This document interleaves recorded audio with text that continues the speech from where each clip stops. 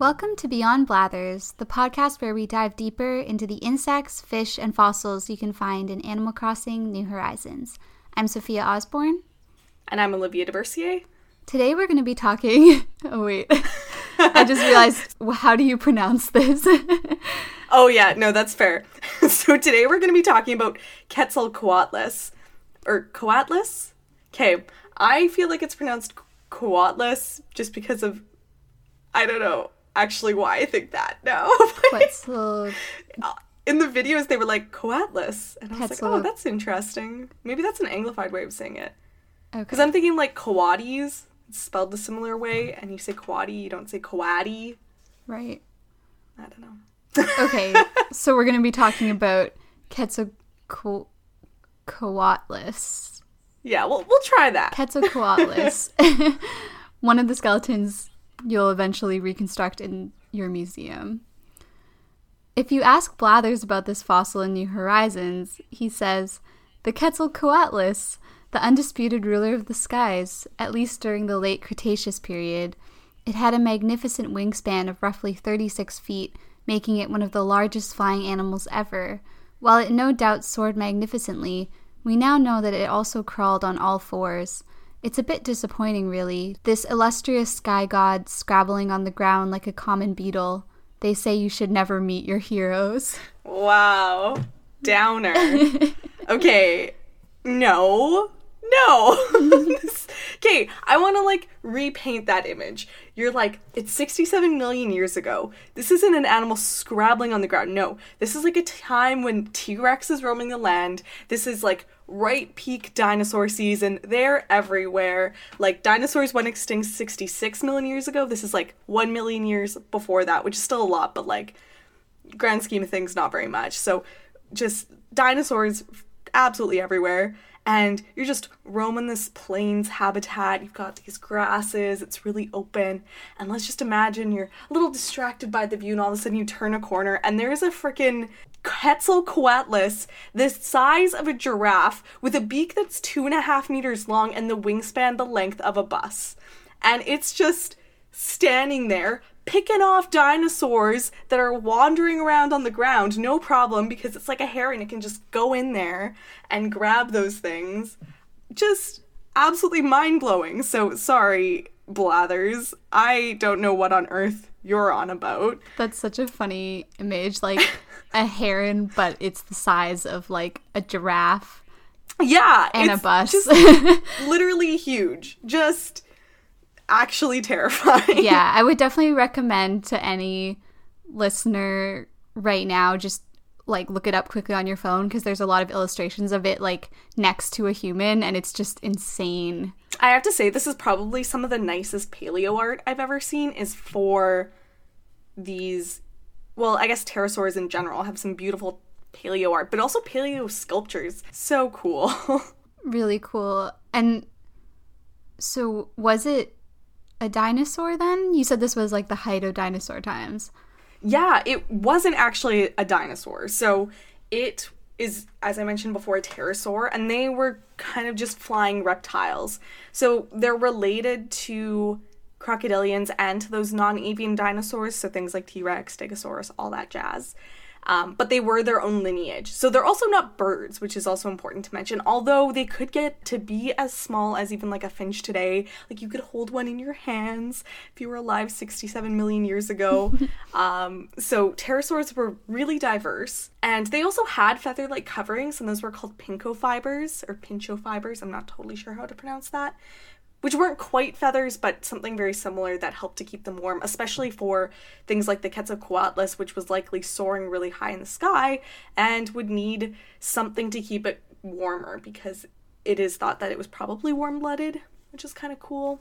Yeah, I wanted to ask about that because I know Blathers says that they could soar majestically like sky gods and everything, but I mean, they were so huge. I just can't imagine anything that big actually flying. Yeah, so that's, I guess, a big question. And I will mention, in reference to the whole sky god thing, Quetzalcoatlus is named after the Mesoamerican god Quetzalcoatl, which was a flying feathered snake, I think is the typical depiction of it, although, of course, it varies from culture to culture. But yeah, it could fly. And it's probably the biggest flying organism ever to exist, or at least top 3, because there's 2 other also giraffe-sized pterosaurs that we know of, one of which was found in Alberta and has probably the coolest name I have ever heard in my whole life, which is the Cryodraken boreas, which basically translates to frozen dragon. Just loving that. Also, there was another one called Hatzegopteryx, and it was from Transylvania.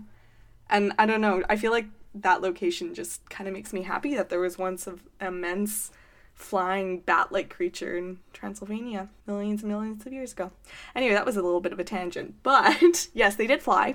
And what's amazing about it is something that big. Basically, there's 2 big problems. The first is how do you stay in the air? And the second is how do you get into the air in the first place? Now, right now, currently alive, the largest bird is the wandering albatross.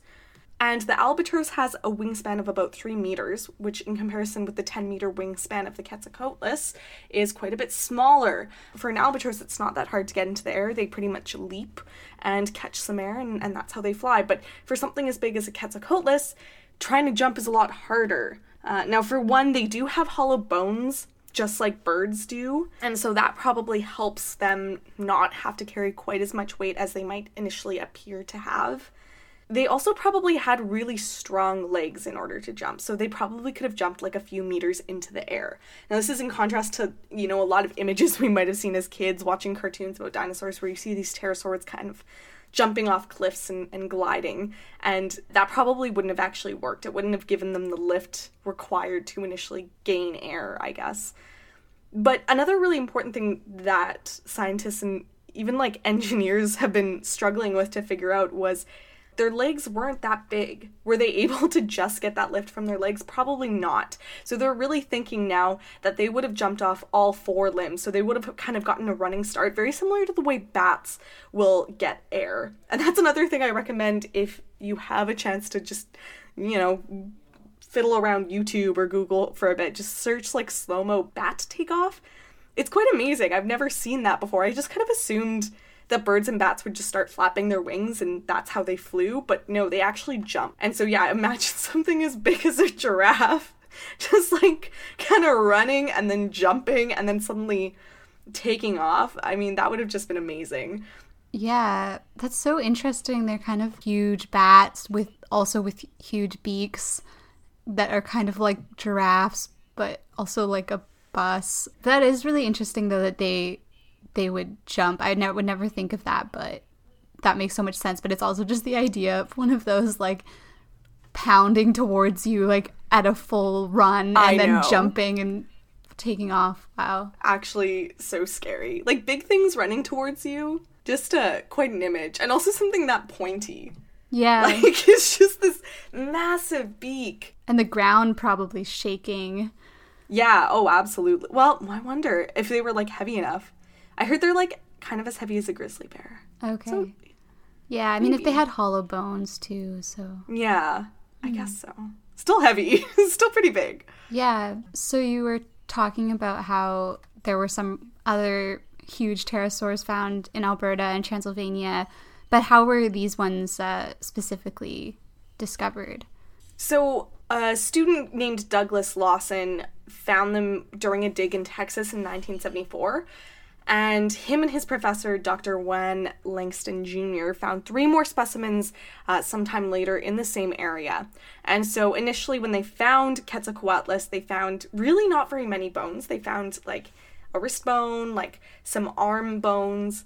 So it's kind of amazing that from fossils that basically fit in a drawer, 2 drawers in a museum, they were able to extrapolate to this massive creature. But they got to that because they compared those bones to a number of other pterosaurs and went, well, this is definitely a pterosaur bone, it's hollow, and it looks really similar to these other species, so we can kind of extrapolate. And then a number of years later, they found 3 other species of Quetzalcoatlus.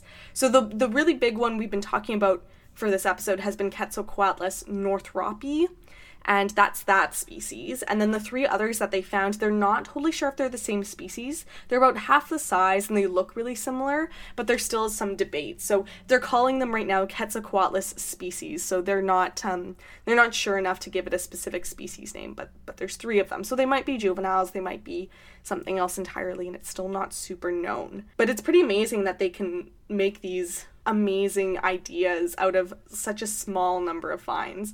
And the other important thing to mention is pterosaurs are really, really hard to find. Their bones don't fossilize easily, either because they're really fragile or also because where they tended to live, they didn't live in environments where things got easily fossilized. So it's pretty special to be able to find any at all. That's really interesting. And weirdly, I definitely had a PE teacher in high school named Doug Lawson. Oh, what? Yeah. He discovered this pterosaur. Yeah, pretty sure it wasn't the same guy, but very interesting. No, that is really, really cool, though. Like, it makes me think a lot about... I see this discussion kind of surfacing on Twitter every so often about paleo art and, like, how they reconstruct what these specimens looked like, I guess. And just kind of, if you drew, like, a goose skeleton in the same way, like, if you tried to extrapolate what it looked like, it would look terrifying and kind of all these things. Yeah, because they don't tend to, like... They tend to underestimate muscle and fat mass and stuff. Yeah. Like, you can kind of guess the weight of an animal and thus, like, the amount of muscles and fat it may have had based on, like, how much pressure the bones could hold up. But it's still really, really hard. So sometimes I'm like, wow, what if these animals looked even bigger than the art depictions show? Like, just because they had more, like, muscle mass on them. That would have been pretty amazing. Yeah. Or what if they were super cute and, like, cuddly? Yeah, so cute and cuddly, just massive, just like big giraffes. Yeah, just big plains cows, but they fly. That also flew. Flying cows. Yeah.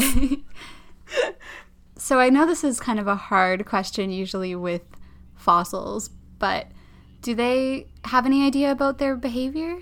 Yeah, I mean, this is like constantly debated. I think the biggest like behavior question for them is whether they were really migratory, but also like how and what did they eat? Because you got to think, like, that animal's massive, probably requires a lot of energy. As far as I could tell, there were 3 theories that people have about Quetzalcoatlus' feeding habits. The first was they initially thought, because this is an animal that's far away from the sea, far away from really big lakes, they thought, okay, this must have been a scavenger. And then they kind of looked at the beak a little bit more and they're like, it probably couldn't have properly scavenged meat, so that's probably unrealistic. It's like beak didn't entirely, like the jaws didn't entirely close up, it looks like. And then the second theory was, okay, well, maybe there were lakes around there and it was a skimmer. So kind of like gulls or terns, you know how they kind of fly over the water and they'll dip their bill in and snap up whatever fish are there. So maybe it did that. But then kind of mid-2000s, they went, you know what, that doesn't seem right either because it would create too much drag in the wings. Its neck wasn't really flexible enough to be able to do that kind of skimming behavior, so that couldn't have been right either. So kind of the third one we're left with at this point is that it wandered around eating and just like picking things up off the ground, kind of like a heron would or like a stork. And so it would just kind of lie in wait and then just sort of snap up and grab whatever little dinosaurs are wandering by, which is, to me, so much scarier than if it were like a skimmer or a scavenger. So we're left with the scariest option here, that it just like lay in wait.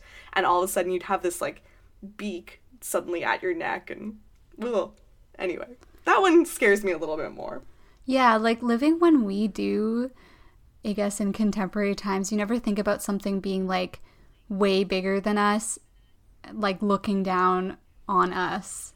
Like maybe giraffes. Yeah, but I think of like cougars in the mountains where we live in Canada, but yeah, there's no like building sized animals that are just kind of like you're gonna walk by them and they might just randomly kill you. And like sometimes you're so bad at seeing animals too. Like can you imagine if it was just standing still? Like when I walk through the forest, I'm like, there's got to be just hundreds of animals that I'm missing just because they're standing still and camouflaged. Hard to say. I think I did read something about them thinking that because of that long bill, they didn't have to move as much. So by staying so still, they essentially hid themselves.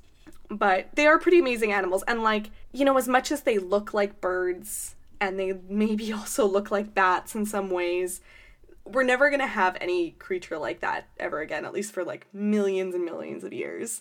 And so looking back on that and realizing that something like that once roamed the sky is terrifying and so exciting and, I don't know, quite humbling at least. Just the idea that there could have been something just picking me off when I go for my, you know, bike through the prairies. Just a very humbling thought. Well, thanks so much, Olivia, and thanks everyone for listening. Hope you enjoyed the episode, and tune in next week to learn more about the insects, fish, and fossils you can find in Animal Crossing New Horizons. Bye! See you next week!